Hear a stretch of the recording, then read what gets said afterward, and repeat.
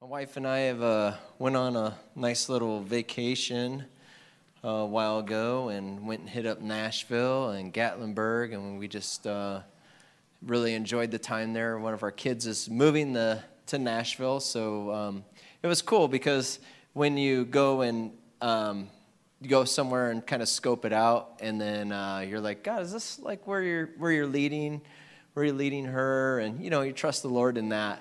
Every person that we met, literally, almost our Uber drivers, everyone, were like, yeah, she's going to be moving here. And they're like, oh, yeah, where are you guys from? It's like, Iowa. And they're like, oh, I'm from Clinton, Iowa, or I'm from Cedar Rapids. I mean, just everyone was from Iowa. This band that was playing on Broadway, they invited her to come up and sing just randomly. This girl comes over to her as we're just sitting there listening to this band and says, hey, do you sing? And so she jumps up and is like, hey, why don't you sing a song with the band here?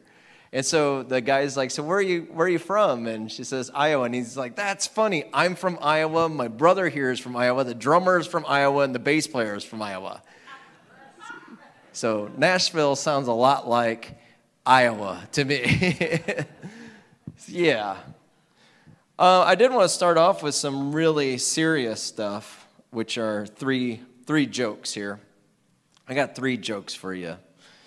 What did the Pink Panther say when he stepped on an ant? Dead ant, dead ant, dead ant, dead ant, dead ant. That's good, right? How do you get 100 math teachers to fit in one room that can hold 99?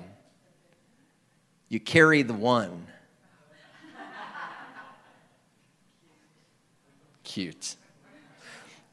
Hired a handyman and gave him a list, and when I got home, items 1, 3, and 5 were done. Turns out he only does odd jobs. There you go. Enjoy. Well, today I'm talking about getting overturned. Getting overturned. This is something from the story of Jonah. We're going to be looking at the story of Jonah 3. And one thing that you see in this book is the prophet Jonah telling people to get overturned, that God is going to overturn their city. And so Jonah has this mission of telling people to repent. Repent is not a word that we use a whole lot. Maybe you don't see it very often. Maybe you've seen it on a cardboard, when somebody writes, repent, the Lord is near. Has anybody else seen that? Has anyone else been to Chicago? Okay. You see it there. Repent is something maybe that you've heard through a microphone on the side of a street and somebody yelling it through one of those megaphones to repent, the Lord is near. Repent is a word that we don't really use in our language a whole lot. We tend to kind of steer away from it. We've replaced it with, hey, you should probably ask me for forgiveness because you screwed up. And so repent is a word that is used all throughout the Bible. It's used 93 times in the Bible. So it's a pretty powerful word. And so today we're going to be looking at what does it look like to actually repent? What comes from repentance? What comes when we turn away from our old lives and we actually receive the grace and the forgiveness of Jesus Christ? This is what Jonah's message was to the people of Nineveh. We're going to be picking it up when Jonah actually makes it to Nineveh today, but if you know the story of Jonah, he starts off his life with God calling him to these Ninevites, which is a town about 500 miles away. And he calls them to go there to preach the gospel, to tell them to repent because God is going to bring destruction if they don't change their ways. This is a lot of the Old Testament. I mean, you've read the Old Testament and you just hear like, wow, like God was like forceful. Well, this was Jonah's message to them. And so Jonah didn't want to do it. And so he actually ran from God, and he jumped on a boat. And while he was on a boat, the fishermen said, this is like the worst sea, this is the worst storm that we've ever seen on the sea. And so they said, somebody on the boat must be doing something wrong. And Jonah was like, it's me. I'm the one. And so they took Jonah and they threw him off into the ocean. And so Jonah is floating around, and the Bible says that a big fish, let's just say a whale, comes and swallows Jonah up. And so he lives in the belly of this whale for 3 days of his life. Could you imagine that? 3 stinky days. So Jonah is in the belly of the whale, and he comes to a realization, I can't run from God. How many of you know that today? You can't run from God. You can try. You can go to the highest mountains and you can go to the lowest valleys, but God is always there. Psalms 23 just states it so well. And some of you in this room might need to hear that for somebody you really love. That they're just running, they're running. And it's like, God, do you got this under control? Are you in control? Yes, He knows what's going on. He can't be outran. When I was growing up in downtown Rock Island, we would hit the bank in the downtown part that had some granite because we were skateboarders. And so the cops didn't want us skateboarding, though. And so we would be skateboarding, and then the cops would pull up, and then we would take off and go, as fast as we can on our skateboards. And then we'd turn the corner, and there's 2 cops waiting for us, like, where are you guys going? And it took me a while to realize, like, they got walkie-talkies, I'm thinking we just outran this cop. No, there's more. And so, it's kind of that way with the Lord. You think that you can outrun him. You think you could really get in the way. Oh, I'm really going down this direction. Or somebody in your life is really going down this direction. The Lord's like, no, I'm right here too. Nope, I'm right here too. No, I'm right here too. Wherever we go, we can't outrun God. And so Jonah tried that, and finally he came to a point, it's like, I'm not going to outrun God. I'm going to go ahead and do what he told me to do. And that's where we're picking it up in Jonah 3. Jonah 3:1 says, Then the word of the Lord came to Jonah a second time. A second time. So Jonah was told the first time what to do, and then the word of the Lord came to Jonah a second time. I'm just really thankful that God is so patient with me that he says things more than once. Because a lot of times I choose the other thing that he says. I did a little bit of research. I got an Irish wolfhound dog. And I did a little bit of research because he's really smart, but he's also really dumb. Amen. And so you guys are like, yes. Do you know my dog? So he is. But here's the thing, is I looked at it, and Irish wolfhounds only listen 50% of the time. Does that sound like anyone else in the room? God is like, hey, this is what I have for you. Don't go down that direction. That's not the right guy. That's not the right girl. I got something so much better for you. And he only listens 50% of the time. So what I started doing is repeating everything to him like 4 times. Because it's going to be 1 out of the 4 he's going to actually listen. Hank, turn around. Hank, turn around. Hank, turn around. Hank, turn around. Okay. He's ready to go. So that's kind of what Jonah was doing with God is he was told one time, and the word of the Lord came to Jonah a second time. Verse 2 says, get up. Because Jonah is sitting on the side of a sand area, a sandy beach, where the big whale spit him out. How many of you would just rather just sit there? I'm just going to sit here for a while. God says, get up. Go to the great city of Nineveh and proclaim to it the message that I give you. So Nineveh was about 500 miles from Jonah when God originally spoke to him, which is going to Chicago twice. That's a trip, right? Now you're on foot. I've ran marathons. That's 26 miles. This is a 500-mile trip for Jonah.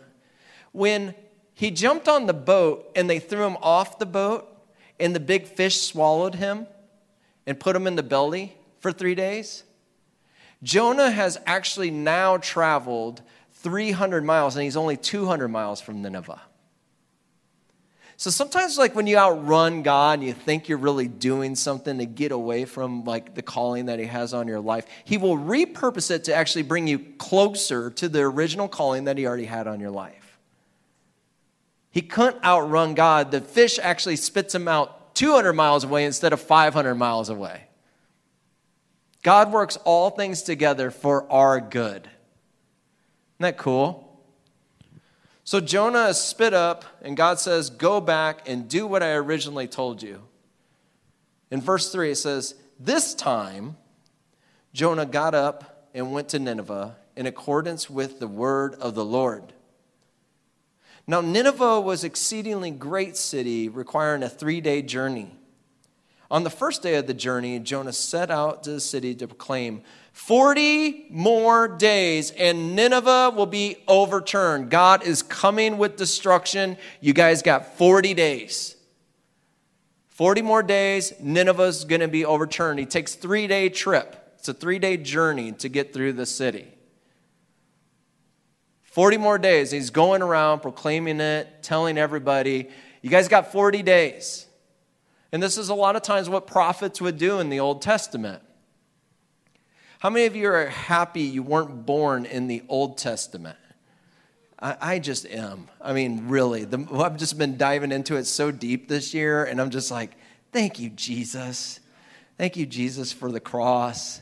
So prophets would come to a city, and they would say, turn to God, and he wants you to be his people. Repent. Come back to him. Jonah is a different prophet. Jonah says, you guys got 40 days and God's going to destroy your city, okay? I don't really like you guys. I stink like fish and I'm sick of this job. 40 days and God's coming. That's it. That's all there is to it. Like there's nothing. There's no requirement. Hey, fix these things and God will not overturn your city. No, just 40 days and God's coming. And the Ninevites believed God. They proclaimed in fast and dressed in sackcloth. From the greatest of them to the least of them. So they started a fast, so they didn't eat. And then they dressed themselves. You know potato sacks that you get like at Hy-Vee? So imagine a whole bodysuit of potato sack. Just itchy, just tormenting yourself, right? Fasting's hard enough, amen? Like, who wants to be called to that? They proclaimed a fast and dressed in sackcloth, and the greatest of them to the least. When the word reached the king of Nineveh, he got up from his throne, and he took off his royal robe and covered himself with sackcloth and sat in ashes. So not just the town people, not just the ordinary people. The king hears that God is going to overturn our city if we don't change. And so he dresses up and takes off his royalty, his kingship, steps off of his throne and dresses himself in sackcloth. Then he issued a proclamation in Nineveh by the decree of the king and his nobles. Let no man or beast, herd or flock taste anything at all. So not only do humans get to fast and have to fast, but the cows are fasting. He doesn't want your dog to eat. It's like nobody in the town's going to eat at all. Furthermore, let both man and beast be covered with sackcloth. So now your dog's covered in a potato sack. And have everyone call out earnestly to God. Do you hear the passion in this?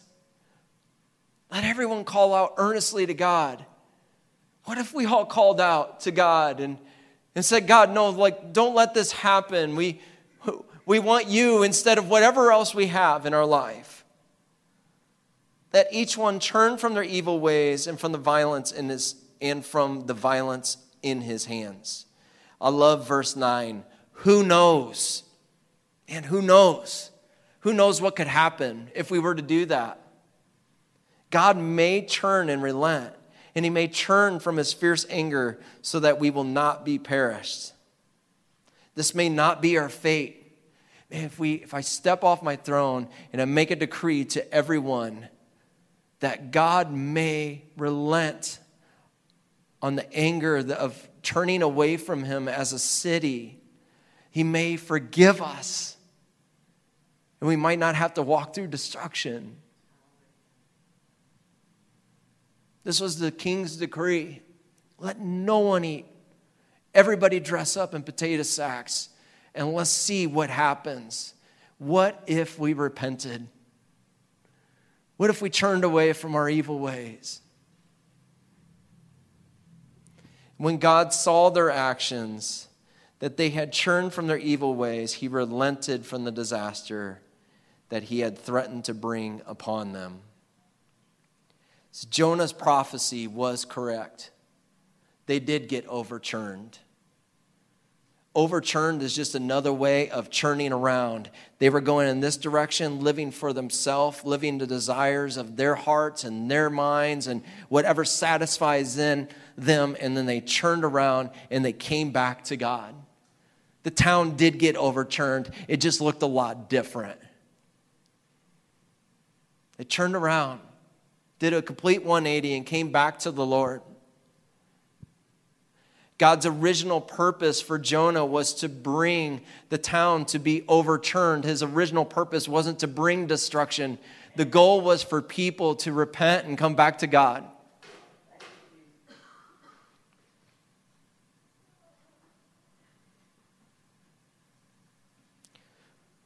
What about us? This is a great story. I love the story of Jonah. But what about us today? What does that look like for us? You know, we don't have prophets coming to our door and knocking on the door and saying, hey, just let you know, repent. Right? If you do, let's talk about that later. We don't have that. But what we do have is we have the Holy Spirit who resides inside of us, who stirs up things and kind of brings them to the surface and says, this is keeping you away from the goodness of God. These are some things in your life that I want to work on. I want to be a part of that. Would you hand them over to me? I got so much more for you than what you're experiencing right now. And so the Holy Spirit kind of stirs some of that. And sometimes it's unsettling, isn't it? It's like, he won't leave me alone. It's the same thing of you can't run from God. There's some stuff in our lives sometimes that the Holy Spirit says like, hey, I want to take care of this. Would you surrender it to me because I got it? And so I want to kind of talk about how and what happens when we repent. What happens to people when we repent? Well, repentance reminds us of our Savior, that we all need a Savior. Every single one of us. That we never have been good enough on our own, but Jesus loves us so much that he saved us from our sins. Repentance reminds us of that. It puts us in alignment with God's calling on our life. Repentance gives us strength to walk through consequences. Sometimes when you make a really big mess, I've made some really big messes in my life. And it's been through repentance that I've been able to walk through the consequences of those messes. Just because Jesus forgave me doesn't mean that there won't be consequences to my actions. We get so confused on that so many times. There's still consequences. But what repentance does is it strips away the guilt and the shame that's associated with my actions so that I can walk through in the strength of Jesus Christ the consequences of my actions. Does that make sense? So it gives us strength to walk through really tough seasons of big messes that we make. Repentance does this. Repentance takes the power out of guilt and shame. It removes the power of guilt and shame. When we repent to God, when we say, I've made a mistake, it actually rips all the power of that guilt. Because guilt and shame is something that we want to hide. Guilt and shame hangs out in closets. And we open up the closet like, oh, there's all that guilt and shame. We'd push it back in, condemnation and all that. Repentance actually opens up the door of the closets and just like, go ahead, God, like go ahead and look through it. Look through all the shelves. There's nothing to hide anymore. Shame is like hiding what we've done. And so when we repent, our closets are completely cleaned out. And God can actually put things in there that are good. And so repentance actually removes guilt and shame. I think some different questions I just wanted to, maybe if you're thinking about them, is one question could be, when do I repent? When do I do this? Like what's the structure? What's the order?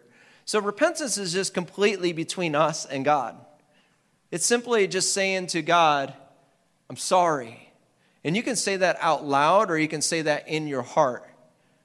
Repentance is something that you can just say in your heart, man, God, I'm really sorry about that. I totally lost my cool on that. So repentance is something that we do between us and God. I have found a lot of freedom in being able to bring some of my struggles to somebody else in my life that I really trust and say, hey, man, I'm really dealing with this. Not that I'm asking you to like go to God for God to forgive me. That's a weird system, that weird accountability type stuff. Like I got to go to you because then you're going to take it to God and then I'm going to be okay. That is not what I'm talking about at all. What I'm talking about is like, hey man, will you be praying for me because I'm really walking through this and I keep falling into it. Does that make sense? So when do we do it? We just bring it to the Lord. Take it directly to God. And how do you repent? I like to verbally say out loud what I'm repenting of. And I think that there's power in that. And the main reason is because the enemy hears you actually say, you know what, Neil's repenting of such and such. I don't have any control over that. I can't bring any more guilt to that because he already took it to the Lord. He's not hiding that from anybody.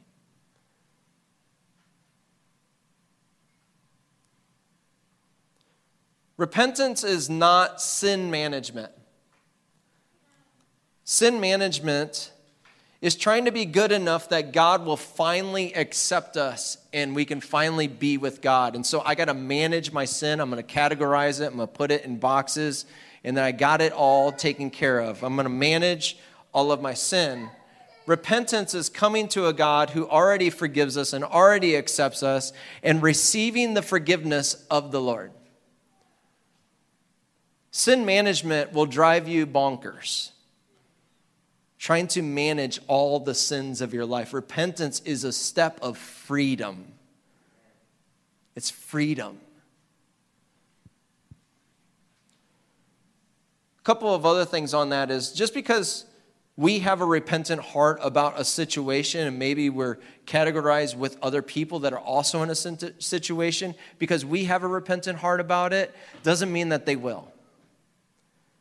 In relationships, I see this a lot is, one person's really repentant of something that happened, and the other person's like, no, I'm not at all. It doesn't mean that you can actually like pass on your repentance to somebody else. Like, take it. It's really good. They have to be able to accept it themselves that they need to repent. You can't force repentance on people as much as you can try.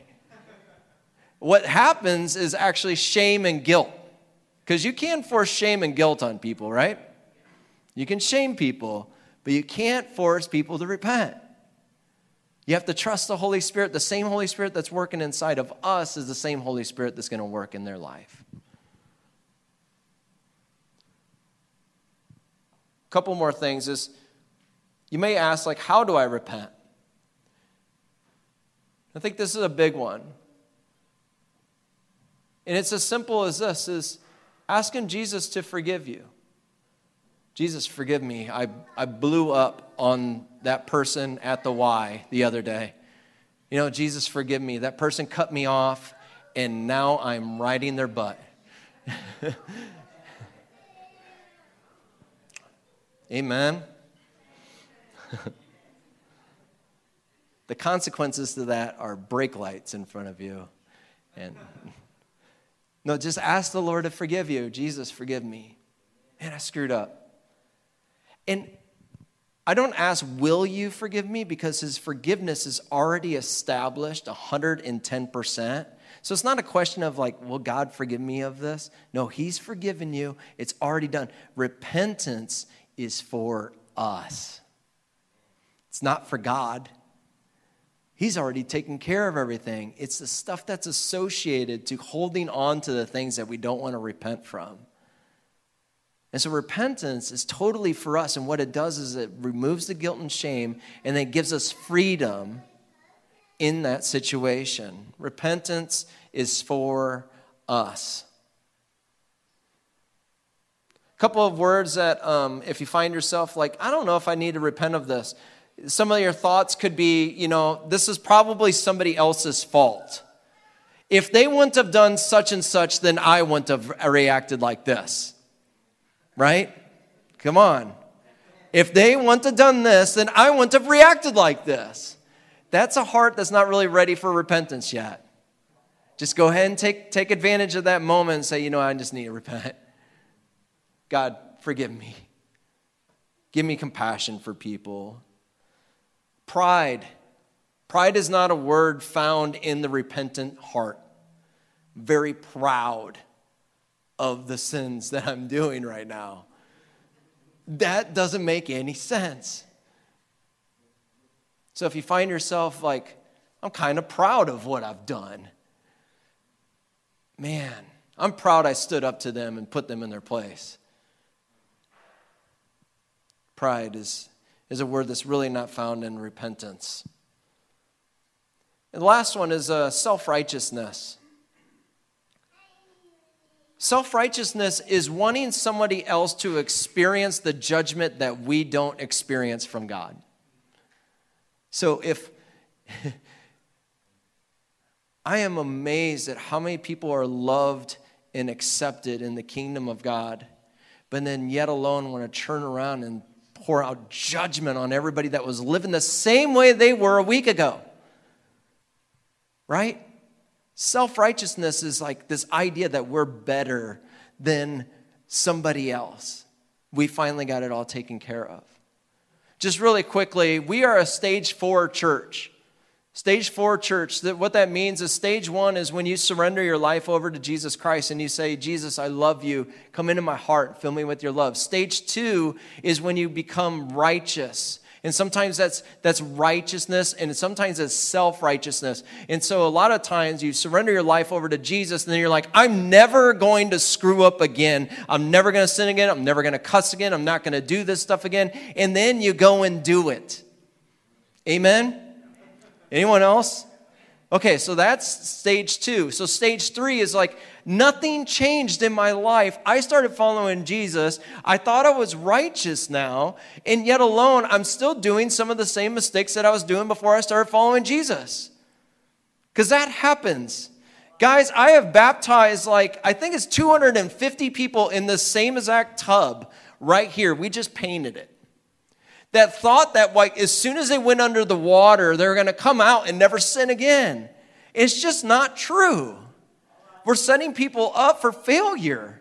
And so stage 3 is like, this doesn't work. It doesn't work. I still screw up. I still blow up at people. I still have anger issues. I still say things that are totally like Jesus. Stage 4 is saying, I understand where I am at. And Jesus Christ loves me exactly how I am, but I am growing in Jesus. So that's the church that we are.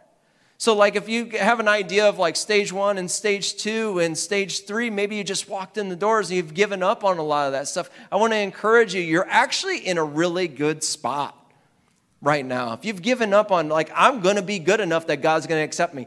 No, we're not good enough, but God still accepts us. So I say all that to say this, is there is no shame in repentance.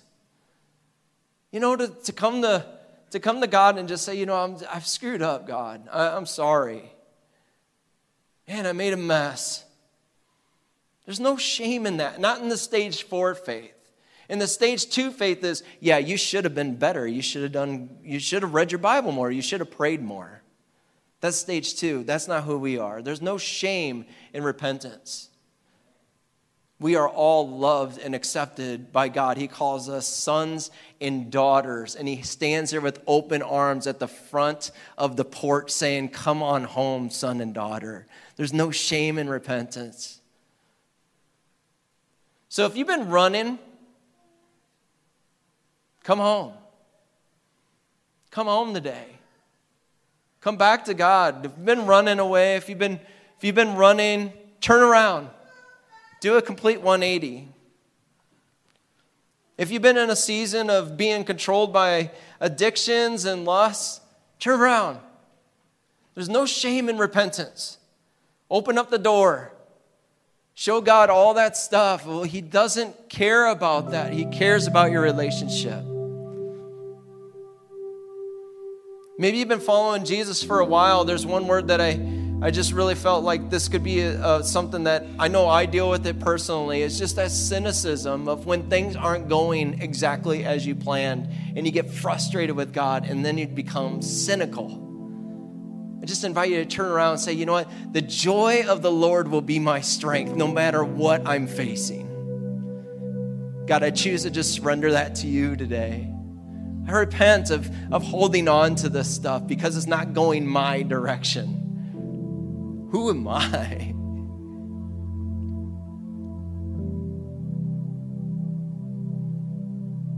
Turn around. Get overturned. There's no shame in repentance.